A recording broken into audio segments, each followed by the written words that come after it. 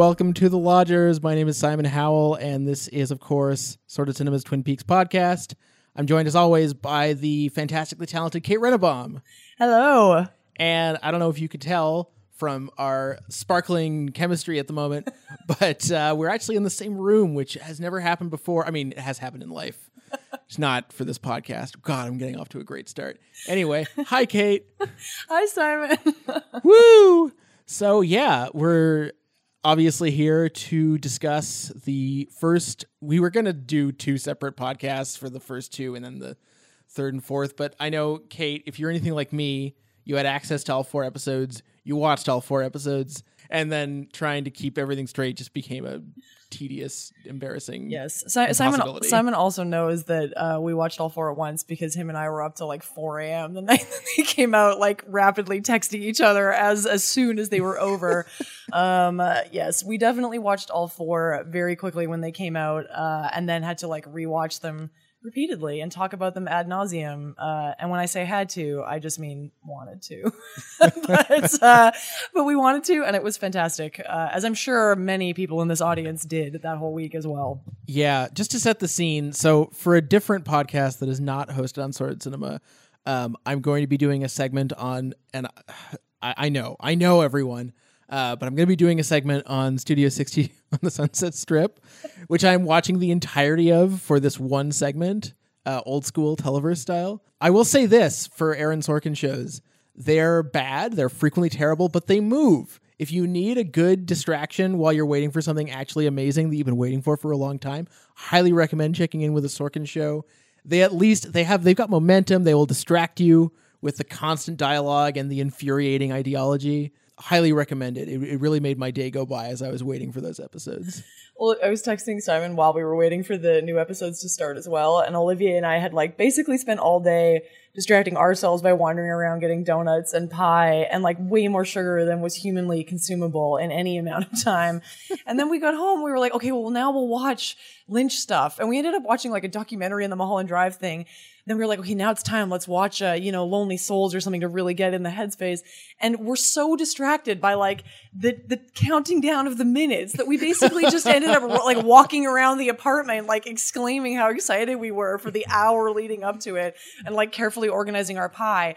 And then, of course, immediately realize like once the show starts that like we are not in pie eating Twin Peaks land anymore. Yeah, I've determined that the best time to eat your Twin Peaks treats is actually before you watch. Yes. But now, I mean, we can talk about this, I suppose, as we get into the new episodes. But I have to say, like, once the episode started, the whole concept of, like, timing treats with this just seemed like a really dumb idea. It did. It seemed like a stupid idea. We did not, I think, sort of between the break after the first 2-parter ended, we were like, okay, I guess we should eat some of this epic amount of junk food that we bought. So we sort of forced ourselves to take a 10-minute break.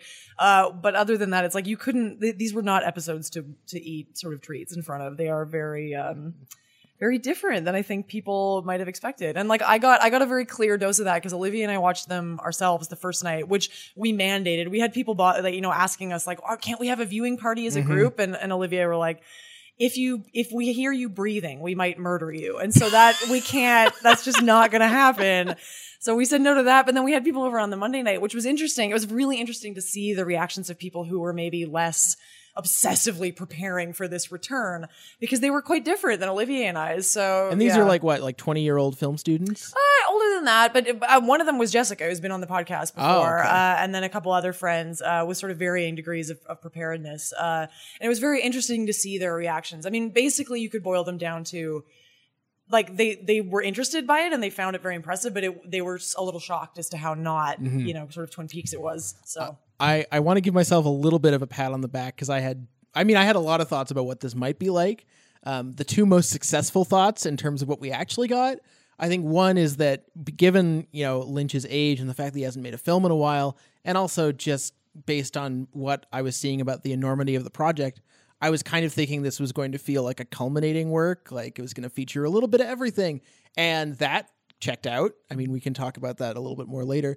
The other thing was that when I wrote my piece in defense, in like preemptive defense of the new episodes, which has turned out, by the way, to be fairly like, not necessary, which is nice. I talked about how some of the stuff in the interim since Twin Peaks came out that feels the most Lynchian to me are those Adult Swim infomercials. Like, I mean, Too Many Cooks is the most famous one by far, but I'm also a big fan of unedited footage of a bear. And this house has people in it. There's a couple others anyway. Just the extremity and sort of the goofiness, but also the horror of those shorts, I think really gets at something. And I was reminded of them repeatedly, especially in the third and fourth episodes, which again, we can sort of break these down a little bit more specifically. But I think the best way we can go about this is just to sort of survey these episodes. And it's funny, I keep thinking, what do these episodes tell us about the new season? Like, they're literally almost a quarter of the season, and I still feel like it's just a taste. You know, I feel like there's going to be so much more. It's also going to shift a little bit when we move to getting one episode a week. I feel like is going to have a very different quality than having 4 hours sort of put at our doorstep. Yeah. Watching, I'm sure people had similar experiences in the audience, but watching 4 episodes of this back to back to back to back was an intense proposition. I mean, I feel like I sort of had to reserve my judgment about the third and fourth, particularly the last half of the third and then the fourth episode, until I could sort of take a break and go back and watch them again. Because, I mean, the pilot is, I'm going to say pilot, that isn't, I guess, premiere, we can call it, the two-parter. Watching that is an endeavor. Like, it is quite something. And I say this as somebody who, I think, like Simon, I didn't build up a lot of expectations about what this new season was going to be. But the thing I was fairly certain of was that it was going to feel a little bit more like things like Inland Empire and Mulholland Drive than Twin Peaks. And so I was more or less prepared for that. Even then, it's quite the experience getting through that first 2 hours. And there's a bit of a shift. Like, we can talk about this, I guess, maybe break it down a bit more. But for my money, there is kind of a shift that happens sort of about halfway through the third episode, and you sort of move into a sort of different quality. Like, the episodes take a bit of a different turn after that point. And I'm not sure that moving from those first 2 hours into that latter half, it's like they're so different that it takes a little time to absorb them. Yeah. Well, when we talk about what people might reasonably have expected from a new, and this is another thing, is what do we call it? Like, I'm of the opinion that it is not correct or appropriate to call it the third season. Yeah. And I think there's a reason it's called like Twin Peaks or Twin Peaks The Return or Twin Peaks 2017 or whatever. Like, it does not feel like a third season. That being said, I find it really, one of the most interesting aspects to me of that first viewing was the way the show plays with Lynch and Frost together again. They have a really sly sense of, like, they know what a straight Twin Peaks sequel would have been like. Yes. And they give it to you for a couple minutes at a time here and there. I think most clearly in, obviously the Roadhouse sequence that closes episode 2, and then the scene of Bobby in episode 4, I believe, where he sees Laura Palmer's picture, and we get the Laura Palmer's theme for the first time. But that's really it in terms of, like, really traditional Twin Peaks moments. Even our glimpses of old characters, most of which are fantastic. It's been almost 26 years. These people are older, and there's a whole other set of things to talk about around that. So I guess, where do we start? That's the tricky part. Well, I mean, maybe since I feel like this is where you were going, do we want to, like, for me, I think it's maybe worth describing some of the things that happen in this latter part that feel a little more like we're getting towards the quote sort of something resembling an original Twin Peaks sort of mentality or something. And then maybe we can loop back around to the premiere, because the premiere is, and again, I think this is to Lynch's credit, is very radically sort of putting in your face just how little this new thing might have to do with what you were expecting. And I think that matters, and we can come back to that. But the third and fourth episodes here, once you start to spend a little bit more time in the town of Twin Peaks, we're introduced to the character of the sheriff, who is basically going to be replacing Aunt Keen's Sheriff Truman. And just as a little tidbit for people, Robert Forster, who plays the new Sheriff Truman, they originally wanted to cast him in the Aunt Keen role 27 years ago or 26 years ago, but at the last minute, Forster had to book something else, and he turned it down, and Aunt Keen came on instead. So this is sort of like a return in a different kind of way. Anyway, I did not know that. Yes, but once you get to this sort of stuff later in these last episodes, I think there is a real sense there where that's maybe the clearest example of Frost and Lynch maybe knowing what people expect from these episodes, particularly in terms of a certain kind of humor. But the way that they give it to you is amped up to 11. I mean, nothing here is given without maybe a side helping of like, oh, you want to spend time with these people in Twin Peaks? Then you're going to spend some time with these people in Twin Peaks. We are going to have every conversation in the sheriff's office is going to take so much longer to get through than it might and not have just in the sheriff's office. I mean, maybe this is just like a formal thing worth mentioning is that the average scene length in this show compared to the original, it has to be 3 times. And there's also, I mean, there's so much less music. There's some very notable use of music, but there's not, you're not hearing a new Badalamenti cue every 2 minutes, sort of wallpapering everything. It's much more sparsely deployed. And then when you do get music, it's not really what you're used to. Like we get, I believe in the first episode, or no, I think actually it's in the second. We get that sequence of that slowed down pop tune, which I attributed to Lynch, but actually was someone else's.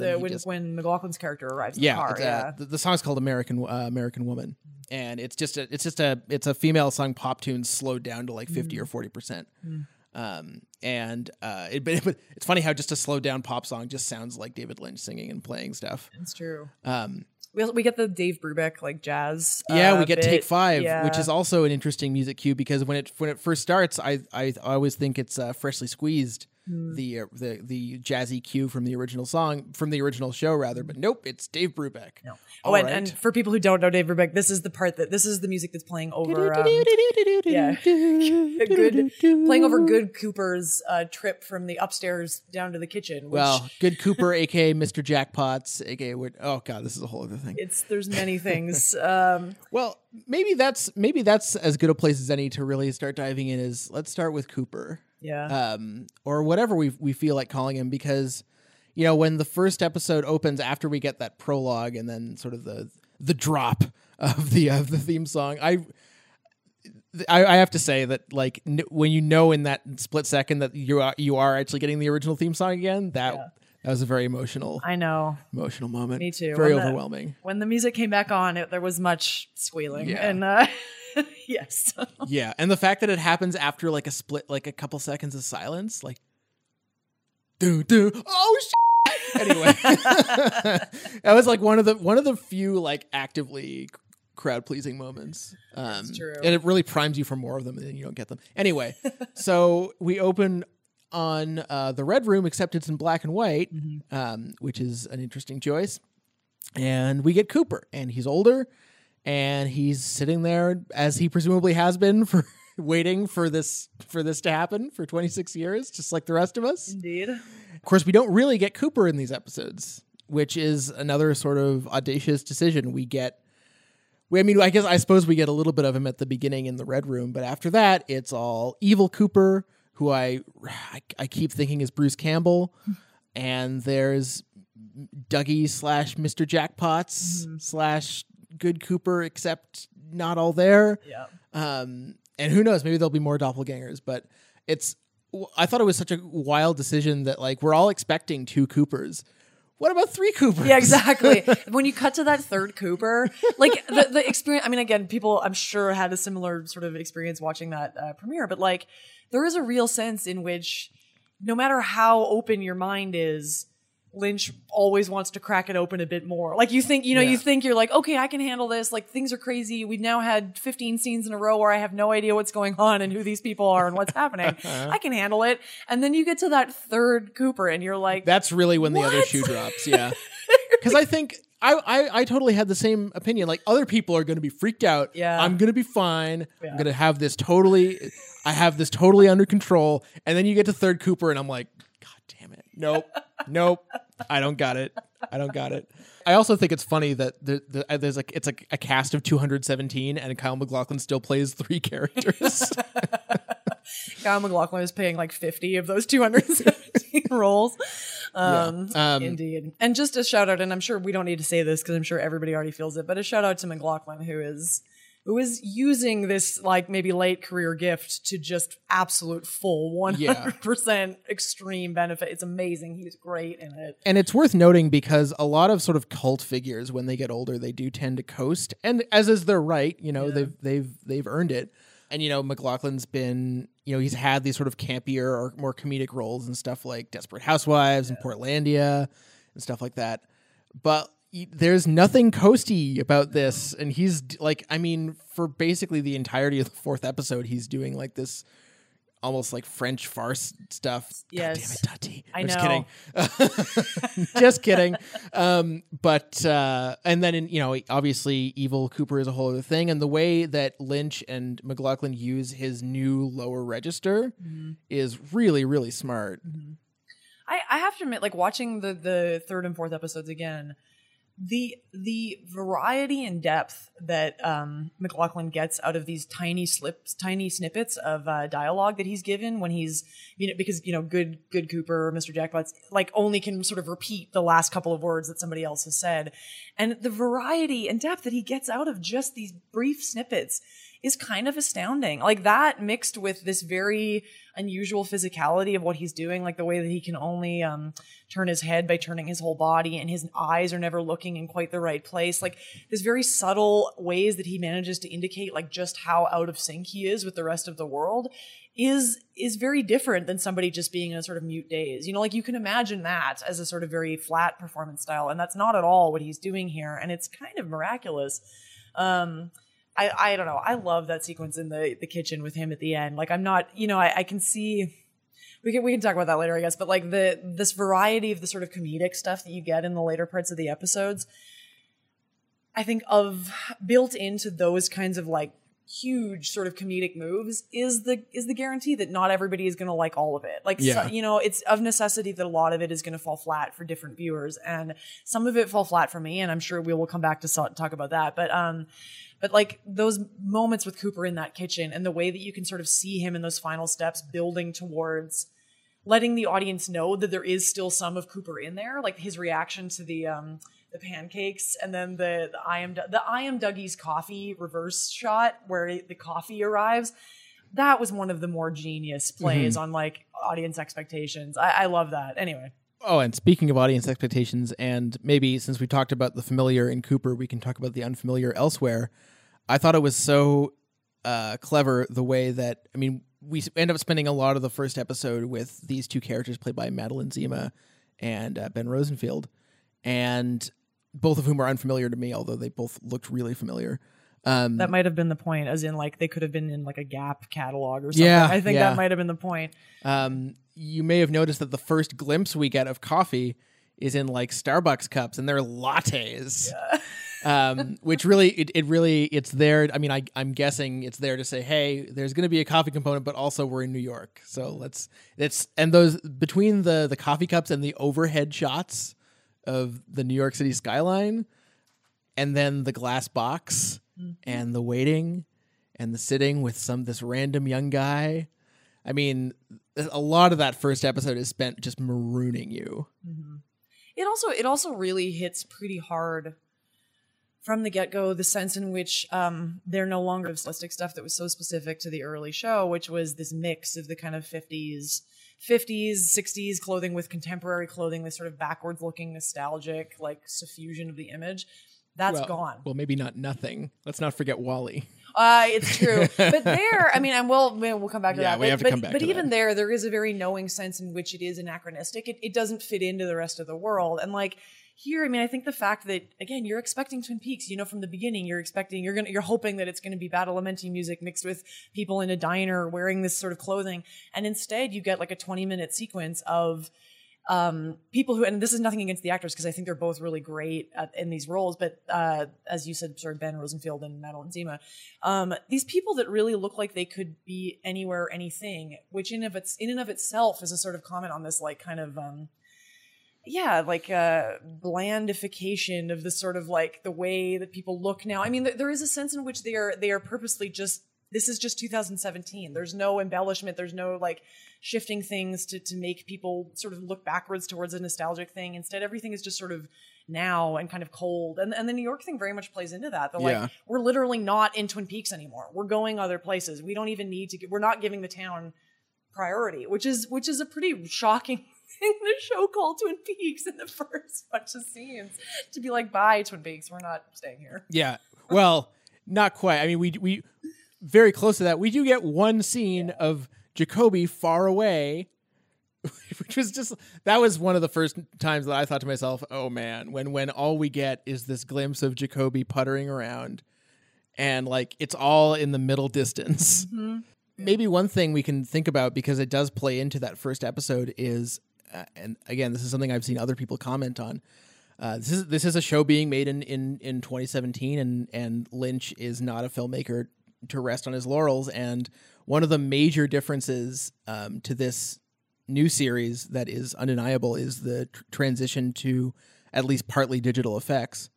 For instance, in one of the later Red Room sequences, when we get that digital zoom, or however it is you could describe it, where the drapes sort of are discarded and the space just expands and expands and expands. And the white horse. And the white horse in the distance, like that scene would have looked very different were it made in 1990. Certainly would have not been the same scale. Obviously things like what do we want to call it? The thing that comes out of the box. Should we, the black and white sort of shaky. The smoke monster. Yeah, I think the smoke monster. Oh my God, let's not call it the smoke monster. That's just too depressing. The like androgynous ghost demon. I don't. It's like that thing is amazing. It says something that thing comes on and you're so shocked, and then by the time you get to the end of the premiere, you've kind of forgotten about it because you're so blown away by a million other things that come after it. The digital stuff. So I just turned in a piece for CinemaScope this morning that will hopefully be published sometime soon, so you can read that. And I'm sure I will say these thoughts much more eloquently in the written form than I'm going to say it in here. But I can at least like rehearse some of my points about the digital stuff, because I think, and again, because this is live and we have a little more leeway, I could say. So there was a couple of reviews that it picked up on the digital stuff, and not in a very kind way. I think there were. It's a New York publication. You can find it yourself. That gives this that gives a very uncharitable reading, I think, to what Lynch is like using and exploring in terms of the digital stuff here. And some of that is like, well, I think there is going to be, of course, a reaction against this idea that Lynch as a filmmaker is so associated with a sort of like material, physical, kind of like mucky quality that all of a sudden it feels kind of shocking for him to move into this space of a sort of crisp digital aesthetic, and that holds even just for the way that the images are shot, let alone the kind of CGI effects. And I think there are aspects of what he does in the premiere that don't always land. There are some digital effects that I don't love, but for me, what I actually found super fascinating was the way that Lynch totally leans in to the like uncanny crispness of the digital images in order to create yet another set of sort of like aesthetic tools for him to be able to just throw you off. Like even in the black and white scene that opens the episode where Coop and the giant are in this black and white red room, and again with this sort of digital black and white, that already is a weird effect, and you're like, this doesn't feel quite right. And then Lynch ends the scene by turning McLaughlin into like this flat kind of 2D image that sort of pops and crinkles out of existence. And he does that kind of stuff repeatedly, this like heightening of the two-dimensionality of the digital image, like using the fact that everything is just created as digital pixels, which on the one hand can imply and represent depth, but on the other hand are really just pixels, and you can move into the two-dimensional like shockingly quickly. He does that repeatedly. Like it happens when Laura in the red room sort of freaks out some gods and then turns into this like weird image and sort of floats up off the screen. Yeah. It happens again with maybe one of my favorite sequences in the premiere, which is Lillard is in the jail and Lynch pans over to the right and you get an unnamed sort of like blackened figure who may or may not have some connection to the red room or this demon that may be possessing Lillard, unclear. But he fades out, but his head remains as again a two-dimensional kind of thing that floats up off the screen, as if Victorian kind of spirit photography or something. I mean, I loved all of that. Yeah. Did that figure not remind you of Mulholland Drive at all? Also? Oh, it totally does. Absolutely. I also find interesting, obviously people were freaking out about all the sort of very in-your-face digital effects, and certainly that initial effect of Cooper sort of folding away was very like, whoa, okay. But there are still a lot of practical effects or practical seeming effects, and I find that the way that they interact is also really interesting, particularly the stuff that we get sort of at the end of the second episode and the beginning of the third, which is just there's some incredible imagery in there. I think my favorite image just of the entire thing, and it's by far the least connected to the original series, is after Cooper, after these like shaky cam shots of what really looks like Kyle MacLachlan sort of like wriggling on a carpet of stars, except I know, I love those shots. Except it's shaking so fast that he seems like he really could be writhing, I think is the word I was looking for. And, it does not seem like any kind of fancy digital effects were involved. And then he gets dropped into this, what seems like a bunker of some kind on like next to the ocean, which is like this really haunting color of purple. Again, this mix of practical and digital stuff. I've never seen anything like it, including in Lynch films. Which, although obviously some of the individual effects are very reminiscent of even his early animation. Yeah.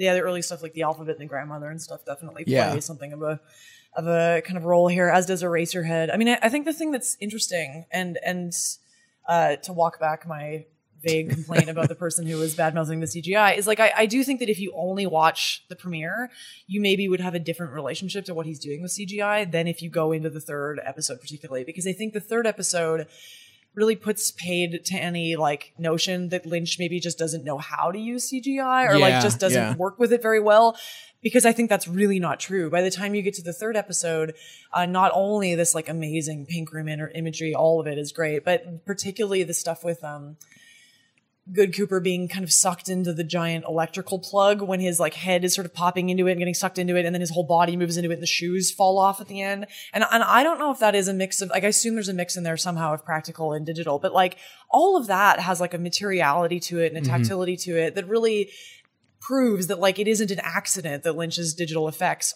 tend towards the two-dimensional. It's a choice. And so for me that matters, but anyway. Yeah. And, speaking of collisions of practical and digital effects, like there's something like just as in your face as the digital stuff is, we get right after that, the Garmonbosia, this nasty brick of multicolored vomit, which like, all right. The sequence with Evil Cooper, or as some writer, I think for the AV Club, named him Doppel Cooper, which makes me laugh. I like Doppel Cooper as a name, although it's not so easy to say. The scene with him driving in the car where he is vomiting towards the end of it. If you watch it again, that scene just gives such a great indicator of how 80, if not 90% of the magic of Lynch lives in the sound, because like the images are not pleasant, right? Watching somebody barf through their hands are not pleasant. Yeah. But so much of that is the sound, is this like unbearable gurgling and like churning. And it's one of those things where, like, again, just a weird thing that I know for some reason, for years, like television censorship around kind of vomiting and stuff had less to do with the shot of it and more to do with the sound of it. That you couldn't have like sounds of people retching. This has been sort of a thing in censorship, but you could show it. Whereas here, it's like, not only is it retching, it's just like the most horrifying, revolting, like gurgling noises. I mean, Lynch is just enjoying that to so much of an extent that it makes me laugh, actually, that vomiting scene. Anyway, so yeah, he's definitely not leaving the materiality and the muck behind. He's very much like putting it, I think, into a kind of interesting tension with the CGI stuff, which I like. For me, the two CGI bits that don't work, I didn't love the choice when we see the mutilated bodies in the South Dakota kind of murder scene. When we see the mutilated bodies, Lynch has used CGI to sort of get at the blood or something, and it really just takes away the weight from the bodies. They don't look very real, and I don't like that. The other one that I wasn't crazy about is the sequence where the flashing nerve tree that is the evolution of the arm, when you get his doppelganger later in that episode, the doppelganger starts like spazzing out and freaking out at Cooper and is like non-existent and like is slashing at him. And then you get McLaughlin's head sort of stretched and the color has been shifted. And that intercut particularly with the amazing shot of the floor where there's a practical effect as the floor goes in and out. The floor stuff is amazing. And then unfortunately, I think it even heightens how much the CGI stuff is not working and it has a complete lack of sort of weight to it, unfortunately. Anyway, those are the two I don't like, but the rest of it I think is really, really interesting. You mentioned the sound design, and I have to say, I think you and I spent months prepping for bad takes, but I've been pleasantly surprised at how few bad takes there have been. So props to the internet.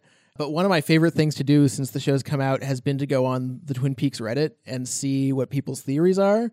I don't particularly care to theorize about like specific plot things or, you know, what to expect from stuff, but just the ways people have really dived into specific aspects of production, I found super interesting. And one of the most interesting was from the user Sound is Not Noise. He says he's a sound designer. You may recall when we get that scene with the gramophone, dictaphone, whatever, there's sort of like a crackling sound coming out of it, and we hear it throughout the end credits of the first episode.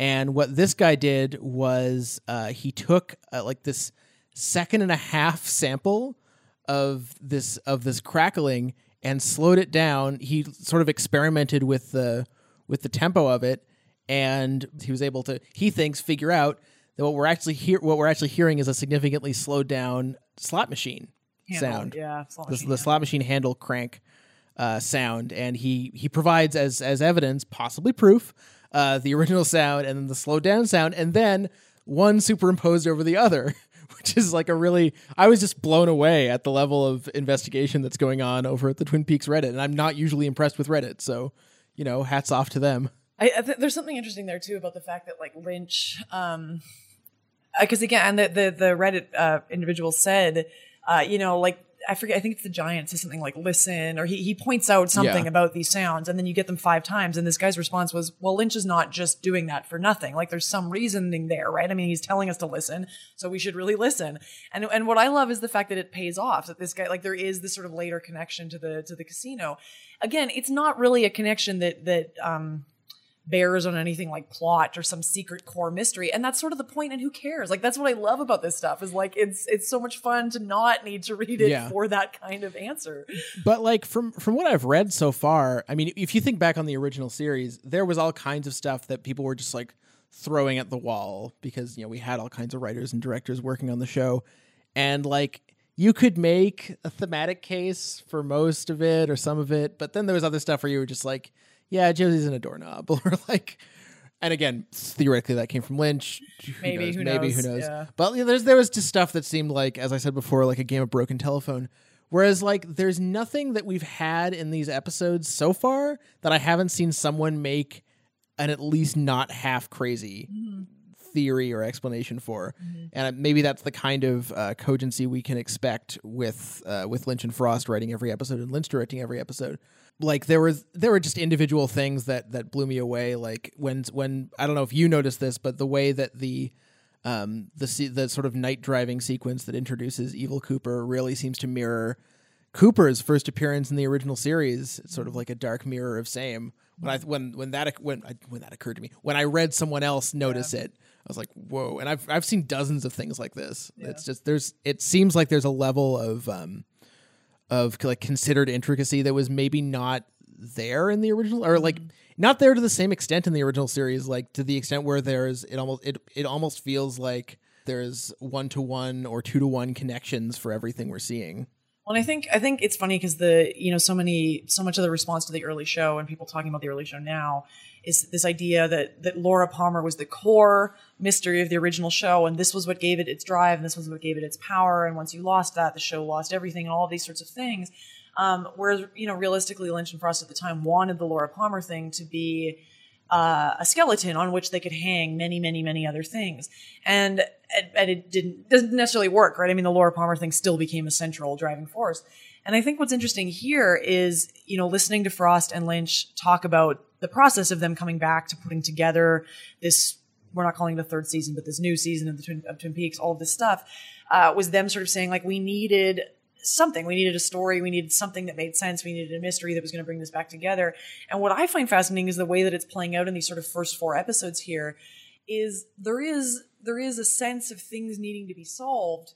But I love the way that the show is sort of pushing against any idea that it might just be one thing. It's like every new scene you get indicates that it's sort of like an unfolding network of like intricately connected mysteries that are all going to cross out and branch out in various ways, but they're never going to be reducible to sort of just this is the story of Coop or something. You know? Yeah, right. Oh, we have a body. Oh, but it's actually 2 bodies. Yeah. And then there's this whole other thing.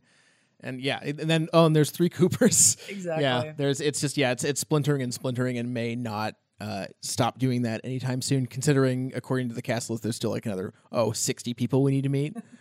Have we already met 140 people? No. I mean I'm just guessing, but it just seems like there's if you go to the Wikipedia page as actors appear on screen, because none of them have, besides the people who've already appeared, none of them have character names yet, and so you can, if you go on Wikipedia now before the 5th episode airs, you can see the amount, roughly the percentage of people that have shown up in some respect. And of course, it's impossible to know, like, based on who's shown up, like who's even going to be prominent. Like, I don't know if we're going to see much more of Jennifer Jason Leigh, for instance. That's an open question, that one. Yeah. Or what's her name? Ashley Judd. Ashley Judd, yes, as the secretary. Okay. I mean, so maybe this is as good a time as any to talk about returning characters besides Cooper, and the way that the show uses them. I think that besides Jacoby, the first people we really see are the Horns. Am I wrong? I think the Horns are the first ones. Yeah. Yeah. And I have to say, I mean, obviously having both original actors back is great. Having, to my recollection, not seen either of them since Twin Peaks. Mm-hmm. And that's really the first time, I mean, Jacoby to some extent, but really seeing them just as some old-ass dudes is really kind of shocking. Mm-hmm. That being said, having Jerry as an old hippie is perfect. I have to admit, like, for me, a lot of those scenes where you get characters coming back, it's pretty impressive how well it works generally. By way of example, I mean, if we cast our minds back to last year and a bit when the X-Files came back and like main characters sort of coming onto the screen and you're like, dear God, like it doesn't, and not in the sense that anybody's older looks different, because who cares? I mean, Gillian Anderson is like the queen of all queens. It's like there is no problem there, but it's more in the sense that people just clearly don't know how to slip back into the world, and it reads very weirdly. Here, I found it kind of remarkable how little that felt to be the case, even as we were all very much noticing a shift in tone and like a very clear departure on some things. None of it felt like people were having a hard time getting back into the world, which is something to say. Yeah. Yeah. Well, I mean, it helps that it's been so long that like if people are different now, it's okay. That's true. And some of them are, and some of them really aren't. And I think that works too. It reminds me of something that I read about Machen Amick, where she was saying that because Twin Peaks was sort of her first real job, she got used to working with Lynch, and then she had a couple of rough years after that where she had to get used to working with people who weren't Lynch. And you kind of get the sense of it's just like putting on old gloves for a lot of these people, or riding a bicycle if I knew how to ride a bicycle. Sorry, everyone, I don't know how to ride a bicycle. That's the thing you learn about me today. Anyway, I think that the Horns return really works. We sort of already mentioned the sequence, but the return of Shelley and then James, this is a thing we need to talk about. I was not expecting like one of the most moving moments of like all 4 episodes to be seeing James again and just seeing how, first of all, seeing him smile, seeing James Marshall smile is shocking. I think he maybe smiled twice in the entire original run in like 4 hours of screen time. And here, just seeing him with that big smile, and his hair is quite different, but his face is quite similar. And then having Shelley, who he never really interacted with that I can recall. No, I tried to recall that. I don't think they ever had a single scene together. Yeah, which is kind of weird. Yeah. But the fact that they're the ones to interact, and her saying James has always been cool, which is funny for us because James has clearly never been cool. I know my reaction to that was she says that line, Shelley says that line, James has always been cool. And the whole collective Twin Peaks fandom goes, him? Like, really? But as you say, it sort of doesn't matter. Like, you have that laugh when you're like, really? Always been cool? But it doesn't matter because it's still, despite that, is very affecting. And you're left quite intrigued by this new James. You're like, who? Now I want to know this sort of like very different sort of like vulnerable kind of James. Like, it's a very different persona. Yeah. Yeah, and for reasons I don't think this is accurate, but the most sort of like haunting speculation that I got, because there's a reference to a motorcycle accident, is that maybe Donna died in the accident. Oh, that's interesting. Because we talked about this at one point, like there are other Haywards on the cast list, so something is going to come back with the Haywards. There was some question as to whether you had said Donna was just going to be recast, and I was maybe hoping for like Naomi Watts to turn up as Donna. Now I'm hoping maybe Laura Dern will be Donna, but I don't know. Maybe not. I actually want Laura Dern to just have her own character. Yeah, I've seen other people say maybe Laura Dern is Diane, which please no. Oh dear please God, don't no, make Laura Dern Diane. a secretary. Let's have no Diane anyway. I don't want that at all. Yeah, I finally watched The Missing Pieces after our last episode, and the Diane scene it's not good, right? Not good. There's a reason why they cut it out. I know. But anyway, I am very excited about Laura Dern coming back. So who are other main characters that we maybe want to cover that we haven't talked about yet? Well, Hawk. Hawk is yeah. important. Hawk gets as much to do in these 4 episodes as he did basically the entire original run, which I mean is partially owing to the fact that Aunt Keen is gone, and they want sort of a familiar face, I suppose, in the office to sort of get you back into that space. And of course, his heritage is important for some reason. Yeah, it is a little. I'm like, really, Mark Frost? Because I have to admit, and people who are serious Twin Peaks fans are going to be angry at me for this, but I could not get more than a third of the way through the secret history of Twin Peaks. I just didn't like it. And I'll go back and finish it one day, I'm sure. But I don't know, Frost's like narrating of the history of the history of Twin Peaks, and this sort of like magical making of First Nations people as like holding this sort of magical relationship to Twin Peaks. It's dubious. And again, I didn't read the whole book, so I shouldn't be bad mouthing it, and maybe it gets better. But when that line came on, I was a little like, ooh, this might not be great. I don't know. Yeah, I mean, some of the stuff with Lucy is good, like just her sheer awkwardness at even discussing it. Was good, although I had some issues with some other stuff with Lucy. But, I mean, just having Hawk get stuff to do, having Michael Horse get stuff to do is so great. And some of the obvious highlights of these episodes are his phone conversations with Catherine Coulson, which opens up another thing we need to talk about, which is aging and dying and infirmity, which is always in a way been a part of Lynch's stuff, but here just seeing everyone so much older and so much frailer, even people like Miguel Ferrer, who of course is now no longer with us, he's just clearly, he's not the man he was. The Coulson stuff is heartbreaking. Like even the first one, which isn't so rough, the first, like in terms of the content and the dialogue, but even the first one, when you cut to the shot of Coulson with her hair, having lost her hair and wearing the oxygen tank, I'm like, everybody, if you're of a certain age, you've lost somebody to cancer in your life, and it's like seeing that on the screen. I actually think there's something really important there, even regardless of the specificity of Coulson. There's something important there. As a side note, like I was walking, because I'm in Toronto, which is where Simon lives, how we're able to record this together. I was like walking down the street in Toronto and seeing, like large numbers of people with sort of disabilities, like walking around, panhandling in some instances, all of this stuff.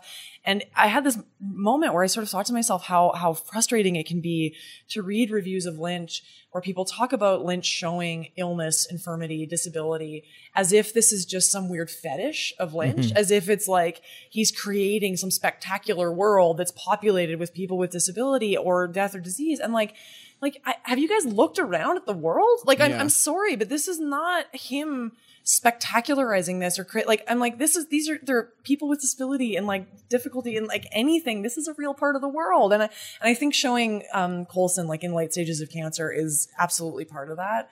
And then of course you get the second phone call with her where she's saying goodbye to Twin Peaks and the audience. And it's like, it's haunting and very sad.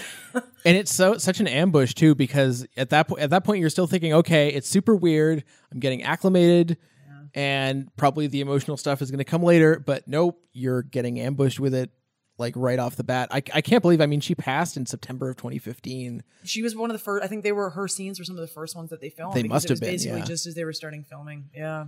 Yeah, that's incredible. I didn't know when I sat down to watch it. I mean, I knew that she'd passed, but wasn't aware of the timeline, and it must have been very, very early. On the subject, I've sort of already mentioned this, but Lucy and Andy are obviously a big part of these episodes. Some of that stuff works, and some of it is not so good. They've really doubled down on Andy's quirks, his slowness, his general lack of wit. Which is fine, but they've also seemingly infected Lucy with it to an extent that I don't recall her having before. And when I say recall, I mean I just watched those episodes like last week, so I know that she didn't. Which I guess is a decision. Again, some of that stuff works. The thing with the cell phone was a bit silly. Was a bit like I understand. Like I kind of appreciated it as a comment on like the town not evolving and like the show having to deal with technological advancement, even in these sort of archaic spaces, but the way that it was played, it was just like totally at Lucy's expense. I wasn't such a huge fan of. Yeah, I mean, I don't know. For me, that didn't necessarily read as anti-Lucy, although I guess it could. But I think there is overall the scenes with Andy and Lucy.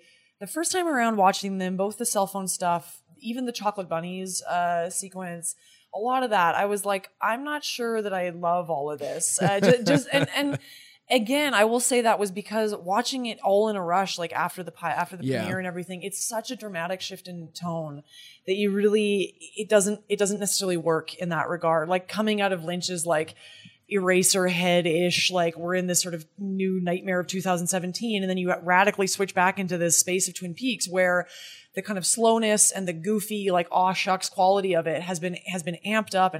And again, I think it's all actually kind of masterful. I mean, I think Lynch and Frost are very aware of it. They're doing it very purposefully.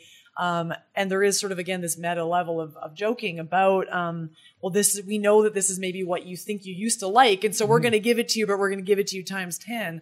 And then it becomes sort of unbearable. I mean, this is the same kind of thing that Lynch has always done, right? Of like slowing things down, dragging them out, like seeing how they work when you sort of spread them over a longer thing. And rewatching those scenes, they worked a little bit better for me the second time, but yeah. So, I mean, I know not a returning character, but since we're already talking about Andy and Lucy,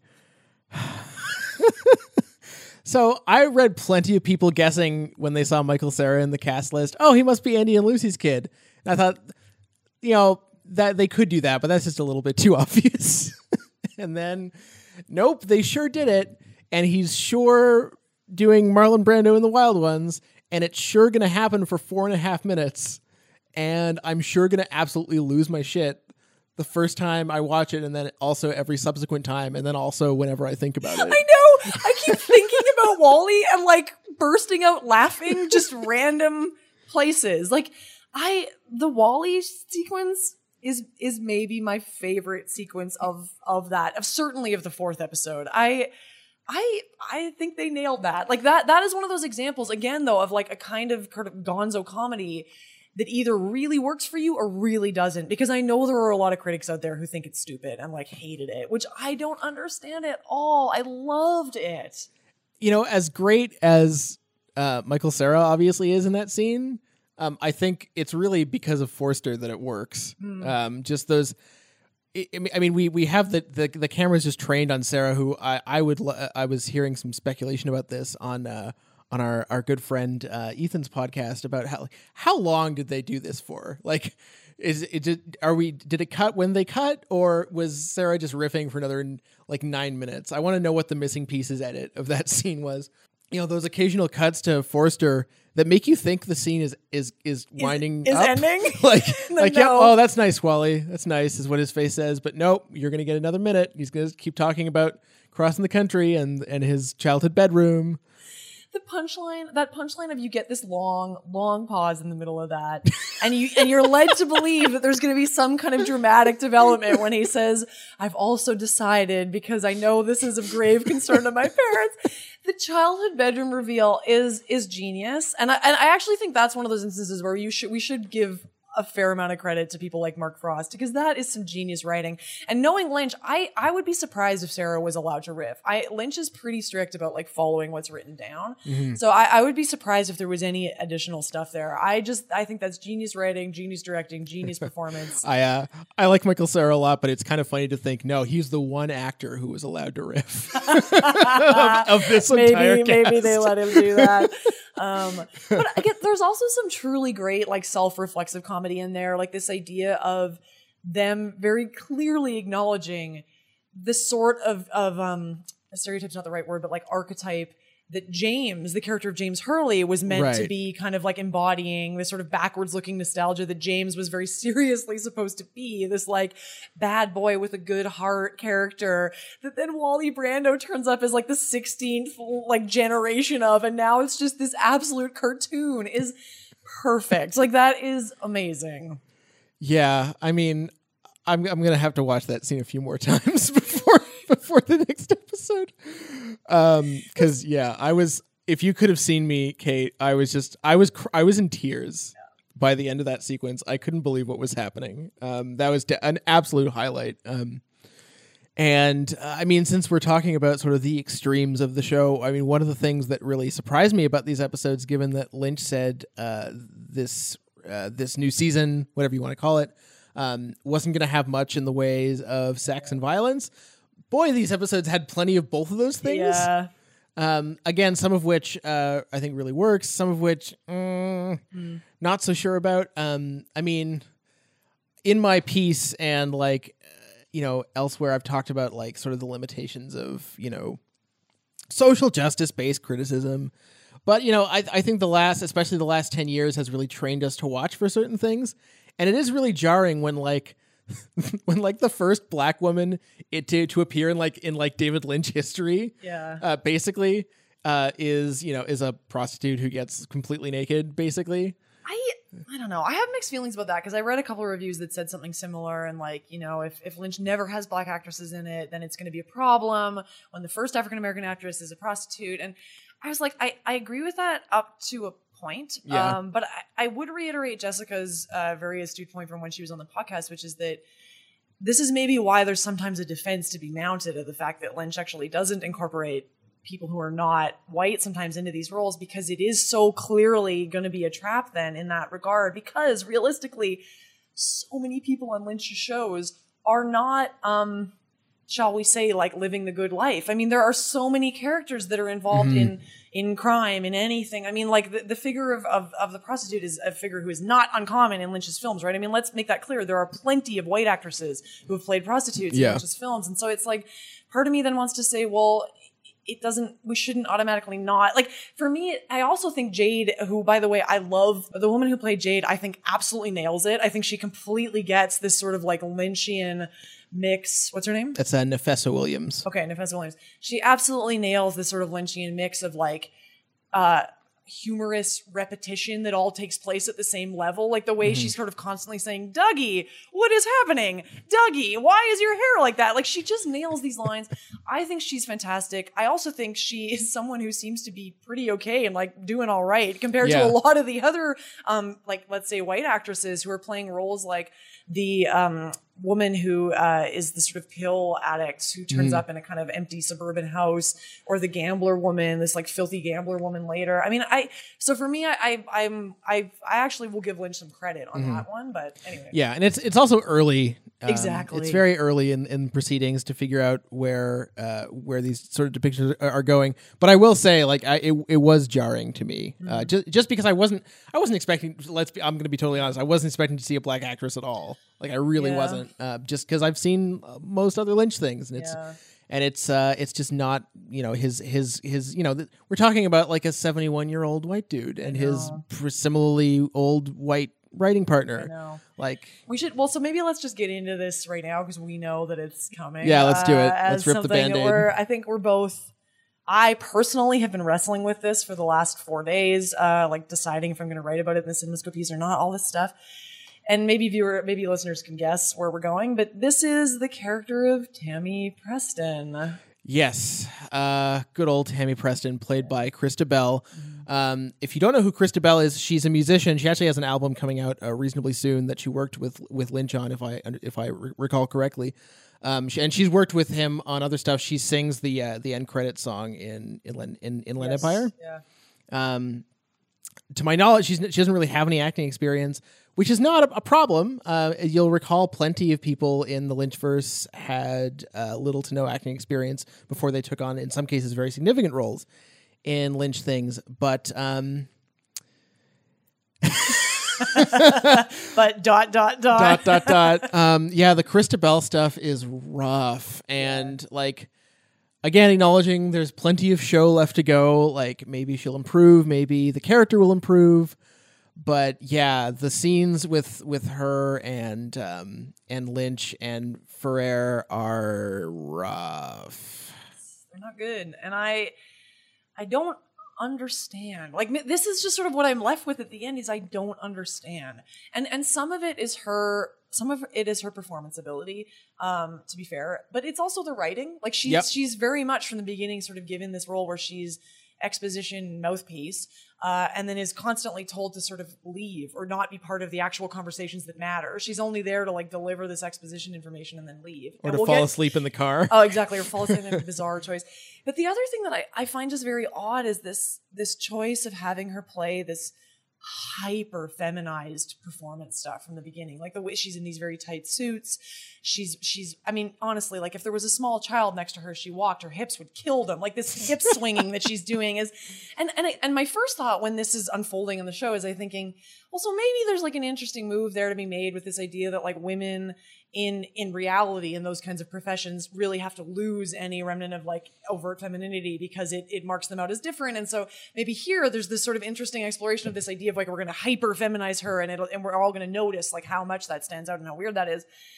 And then you quickly realize that really is not what is going on. And instead, the show and possibly Lynch himself just seems to be like ogling this, like loving it and reveling in it. And of course, like I'm sure people notice this, but this is most obvious in the scene where Ferrer and Lynch are talking outside and she's there briefly, and then Lynch sends her off to do something, and the camera reframes literally pans down to capture her butt as she walks off, and Ferrer makes a comment saying, "Oh, now I feel better after seeing her butt," and it's so...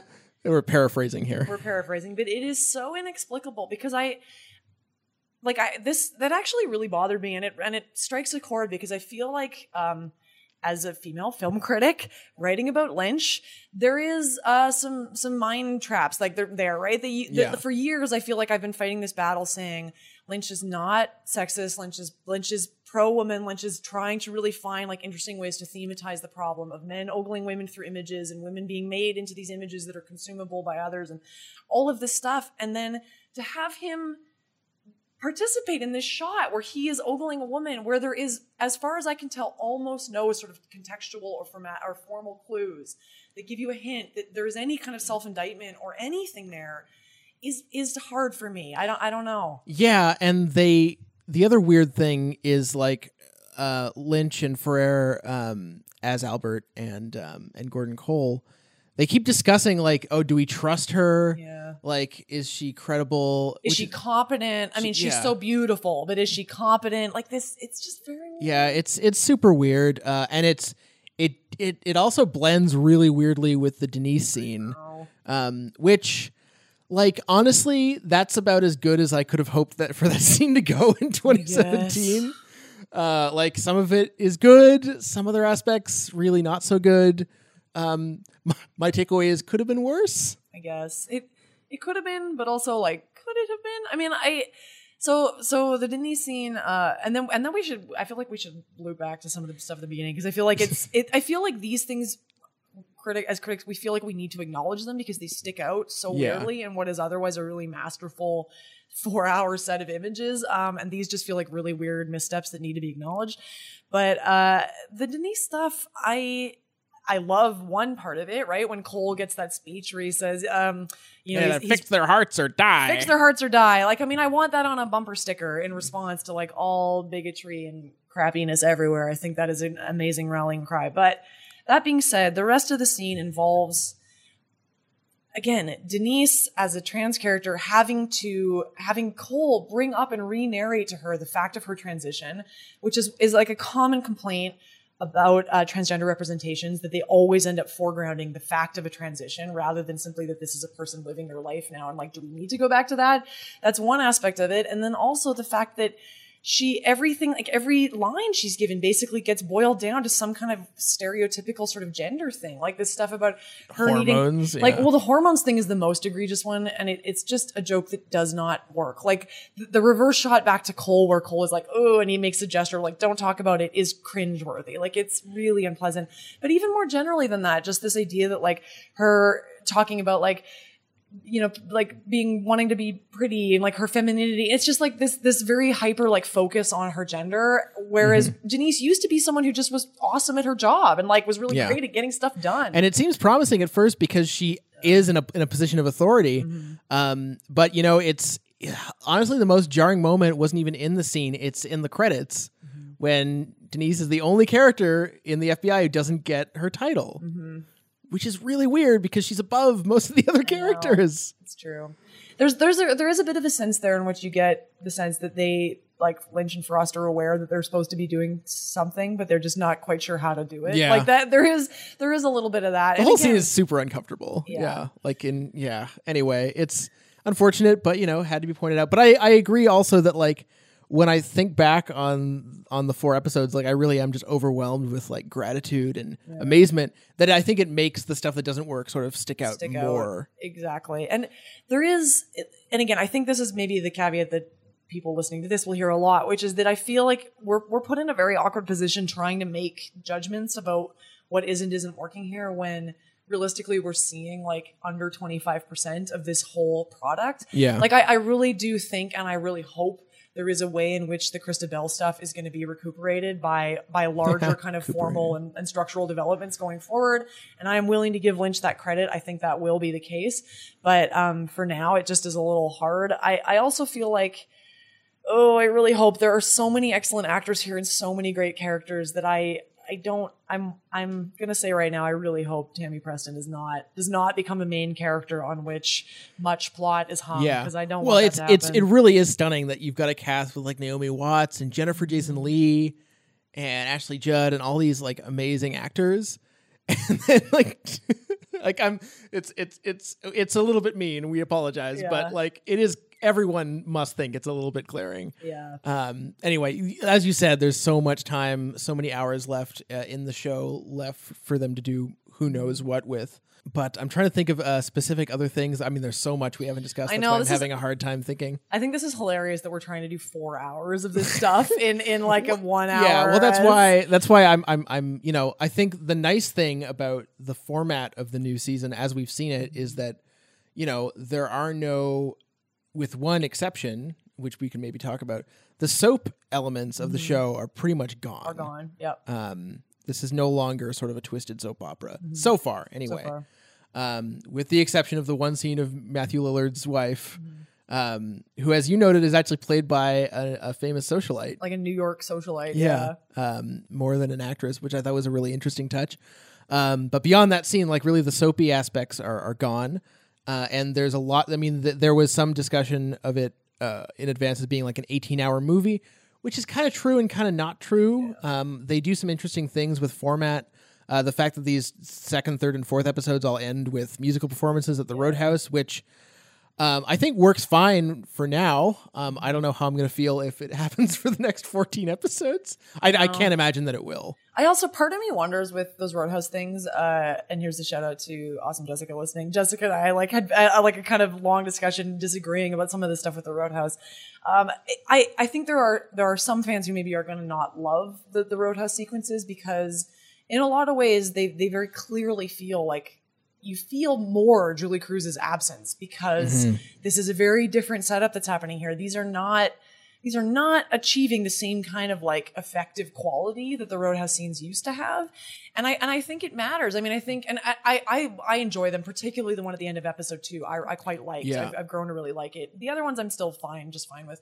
But I do think it matters that like Lynch is now using this space of the Roadhouse that used to be kind of like a metaphysical sort of like gateway through love and emotion and the Brack Lodge and all of this stuff. Like, and now it's really just a bar filled with 20-year-olds watching like the latest kind of dream pop band. And 40-year-olds watching 20-year-olds. Yes, exactly. And like that stuff for me really plays in with the general move away from the kind of like stylistic touches of this being this sort of nostalgic space. And instead it really is just like, we're in 2017 and this is like the world as it is now. And like, and in a lot of ways for me, that plays into maybe the larger sense that I think I mentioned at the beginning, and maybe I'll just bring it up now, which for me is, I think there's a kind of overall movement happening here across the premiere and then into the later 2 episodes where it matters that I think Lynch and company here have sort of lost those touches that were so common to the early Twin Peaks, which are these sort of like overflowing spaces of a sort of like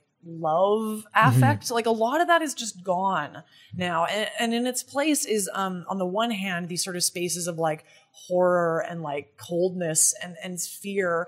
And then on the other are these sort of overt humorous scenes, which we get in Twin Peaks, right? And so like more and more over the course of these episodes, it feels like we're going to get a scene with Evil Cooper or in New York or whatever that's upsetting and really frightening. And then we're going to go to a scene in Twin Peaks and it's going to be this sort of relief of kind of comedy. And the Roadhouse scenes function in the same way, where it's like a relief at the end of these sort of like long and brutal stretches.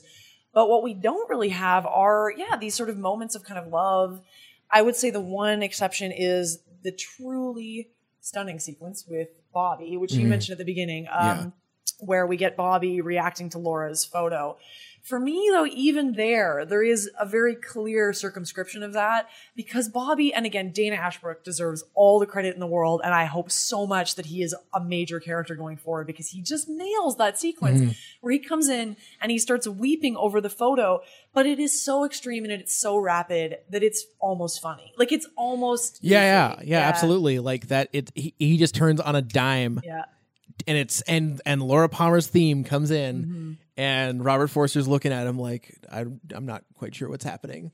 I mean, it's an amazing sequence, and yes, Dana Ashbrook is. I mean, the fact that he's a cop now is great. Awesome. That was a really smart decision.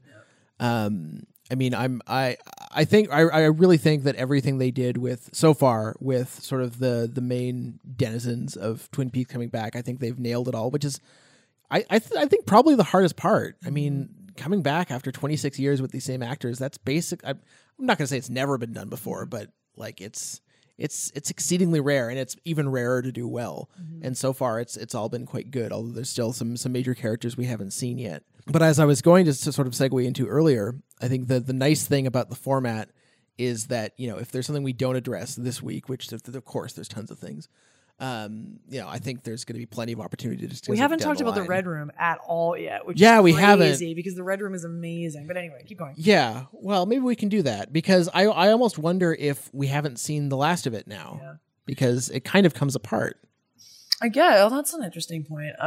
Here, let me finish the one line of thinking that I wanted to get on the record, and then we can dive into the Red Room. Do it. So with this sort of Bobby and this like circumscription of his reaction, which seems to be the one sort of like overt expression of kind of love, but it's almost funny again.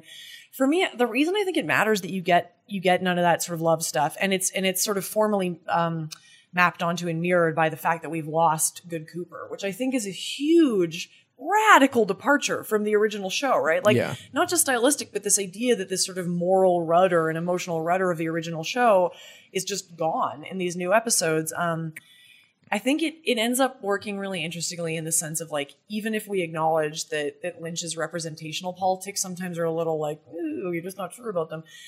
There is a sense in which his like effective sense of like the political landscape is absolutely spot on. Like this idea that like, these people that are supposed to stand in as these sort of heroic figures of love and optimism and joy are just gone now. We just don't have those people. And like that actually I think really matters is like a gesture for what it means to bring back a show like Twin Peaks in 2017. It's like, now it's just all of these sort of like 20-year-olds in like current day clothing, like wandering around. I'm like, we maybe don't even have these sort of like conservative, backward looking fantasies anymore of what America might be or could be. We're just sort of left in this cold space with nobody to tell us what to do. And the log lady is dying. I mean, there's something really brutal about that, and I think it's political, and I think it's really smart. So anyway, that's that point I wanted to make. But yes, talk about the Red Room. Yeah, let's do that. As I mentioned before, this is sort of a semi-digitized Red Room, which is fascinating to see. I mean, things are a little different. Obviously, Michael Anderson is not in the show for reasons. I keep forgetting that, we did get a 7-second appearance by Ray Wise in those scenes. I mean, the one thing about the Red Room sequences that I don't know if it's wrong, but I did notice that the way that people speak in the Red Room and sort of communicate is a lot clearer than it was in the original series. Like, and they also use idioms, like regular idioms that people use. It seems to be a lot less cryptic, which again, I sort of map that to the fact that even though the show seems a lot more chaotic and sort of wild this time, it seems like those sort of supernatural elements seem a little bit more legible this time around. So yeah, it's a strange mix of like familiar and unfamiliar. There's some really interesting stuff, and I'm sure someone out there who's more technically minded than me could write this like paper or history. But there is a sense in which the fact that the '90s Red Room stuff would have been sound mixed on analog tape versus what Lynch is able to do now with digital sound mixing and sound recording. There is a real noticeable difference going on there. Yeah. For anybody who's interested, there's a really fabulous set of books out there by a French theorist named Michel Chion, who writes a lot about Lynch and sound and just sound and cinema in general, and they're fascinating. Highly recommend.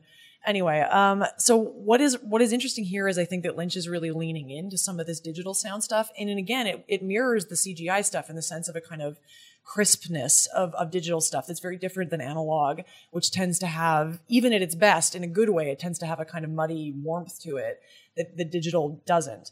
And it's heightened in the new Red Room sequences, and I'll give credit to Olivier for pointing this out, that there is almost no music in the new Red Room sequences, which is a really big departure from the original Red Room ones, which were generally music stuff.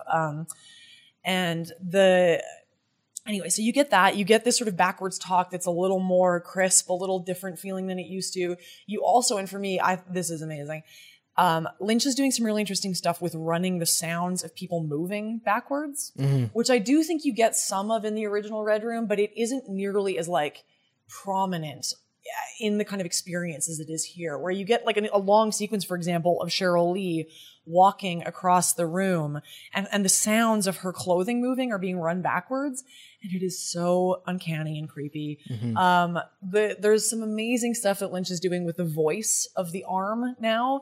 The introduction of the arm where he says, "I am the evolution of the arm, and I sound like this," and he is like, and it's like for people who maybe didn't make this connection, it's a version of when you first at some point meet Michael Anderson in the original thing, and he does the like, yeah, and now it's been like shifted. It is perfect. Like, that's amazing. Yeah. The arm tree thing also is a weird mix of digital and practical stuff that I'm not exactly sure where the line is, which means that they did it right. Besides I feel like what we really get in these episodes is, the Red Room kind of falls away and shifts and burbles, like the ground does that thing, and the curtains wave and sort of go out into the black, and we get the white horse in the distance, and then we get it feels like we get this whole cosmology of other places. I mean, literally, we end up in space, which is just like, and it's not an expensive looking space effect. It looks like Mystery Science Theater 3000 when we get out to sort of the outer part of that shack. I don't even know how to describe. I mean, that stuff is really out there. Yeah, all of it is really out there. I also love the Red Room sequence where Dougie gets sucked into the Red Room in the third episode, and then his hand sort of melts and the ring falls off, and then his head pops and it's smoke, and there's this amazing, again, sort of cheesy animation of the like golden ball floating up and zooming around, and this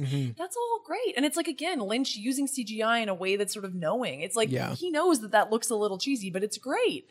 Well, and maybe the final point I'm going to try to make, because we should think about wrapping up soon so that you can eat before your screening, is like, when Twin Peaks premiered in 90, I wasn't really like conscious at the time, but you know, we can assume it had a certain relationship to the audience in terms of how radical it was and how, you know, at the time it wasn't Twin Peaks. It was a new thing that people hadn't experienced, and they had to decide what their relationship to it was on the fly. Most people decided, nah, after a couple episodes. And, you know, everyone else kind of just stayed obsessed. And I think very much the same thing is happening with the new episodes where this show, I read, I think it was Sonia Saraya, was talking about, you know, ever since the original Twin Peaks came out, there's been all kinds of shows sort of dealing with the uncanny and dealing with dream logic and dealing with all this stuff. So it's weird. This was before these episodes had come out. She was saying, you know, it's interesting that it's going to come out in this space where other shows have done similar things.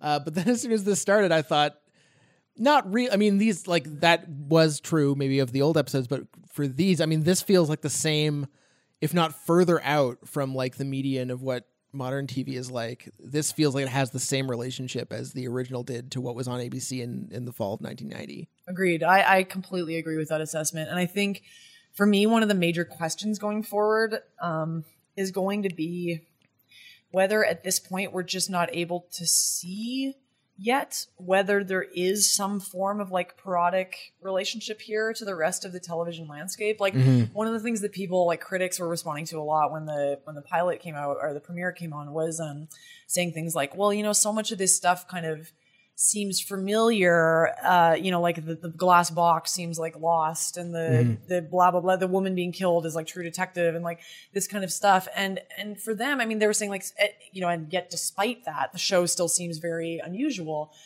which I think is all true. But for me, there is a question here as to whether Lynch and Frost are thinking similarly about like the relationship of using what is being kind of commonly shown on television now, and sort of trying to unpack it and make it extreme. And for me, I think that might be going on. I'm a little worried that, you know, the reason the soap opera and even the crime mystery stuff early on worked so well as a parody was because it wasn't just a parody. It was also like a celebration. Like they love the soap opera. They love the sort of goofier elements of this. Like they respect it as well.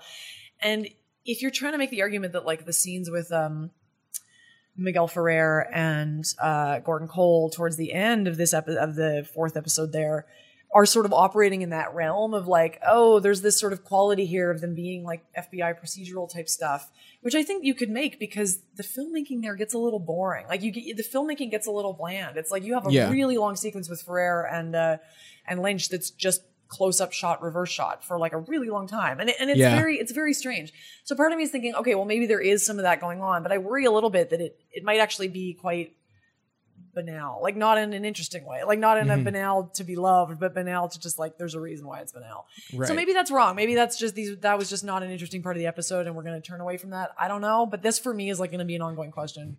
Yeah. I mean, you're directing for 18 hours. I mean, some of it's going to be boring. No, exactly. I don't know. that wasn't a serious argument. We don't know yet. But I mean, yeah, I mean, for what it's worth, we do know that Lynch has seen True Detective and liked it. Oh, did he say that? Yeah, he did say, I liked the characters or something like that. I don't know. But he has seen it. So there might be something there. That's something certainly to track as we go forward. I mean, I prefer to think of Lynch works as being sort of anachronistic in their own time and not really having a strict relationship to other stuff. But, you know, it's a brave new world. Who can say? Well, and also like Frost might be having that relationship, and then Lynch might just be doing whatever. I think, or doing Lynch, which I think is maybe the more likely. It's interesting that in the past it was maybe easier to think, okay, well this came from Lynch and this came from Frost, whereas this time it's so clearly a collaboration, like an intense, prolonged collaboration. So it might be when things don't work, it might be trickier to lay praise and blame. Where it deserves to go, but that's like another thing we can track over time. But speaking of overtime, we are overtime. So we're gonna have to keep talking about all this stuff: the New York, the everything, technology, all of it. We're gonna have to keep talking about it. Yeah. But I just wanted to give a quick shout out to everyone who's we've gotten some interactions on Twitter. So thanks to everybody. And we've gotten a couple more ratings and things like that on iTunes. We can always use more because, as you may or may not have noticed, there are now over 50 Twin Peaks podcasts on iTunes, which is insane and amazing. So thanks to everyone for listening. You can find my piece about the episodes both the one that went up before they aired and the one that went up after they aired. Combined like 3,500 words. You can find them both at Sorted Cinema. And do you know when your CinemaScope piece is coming out?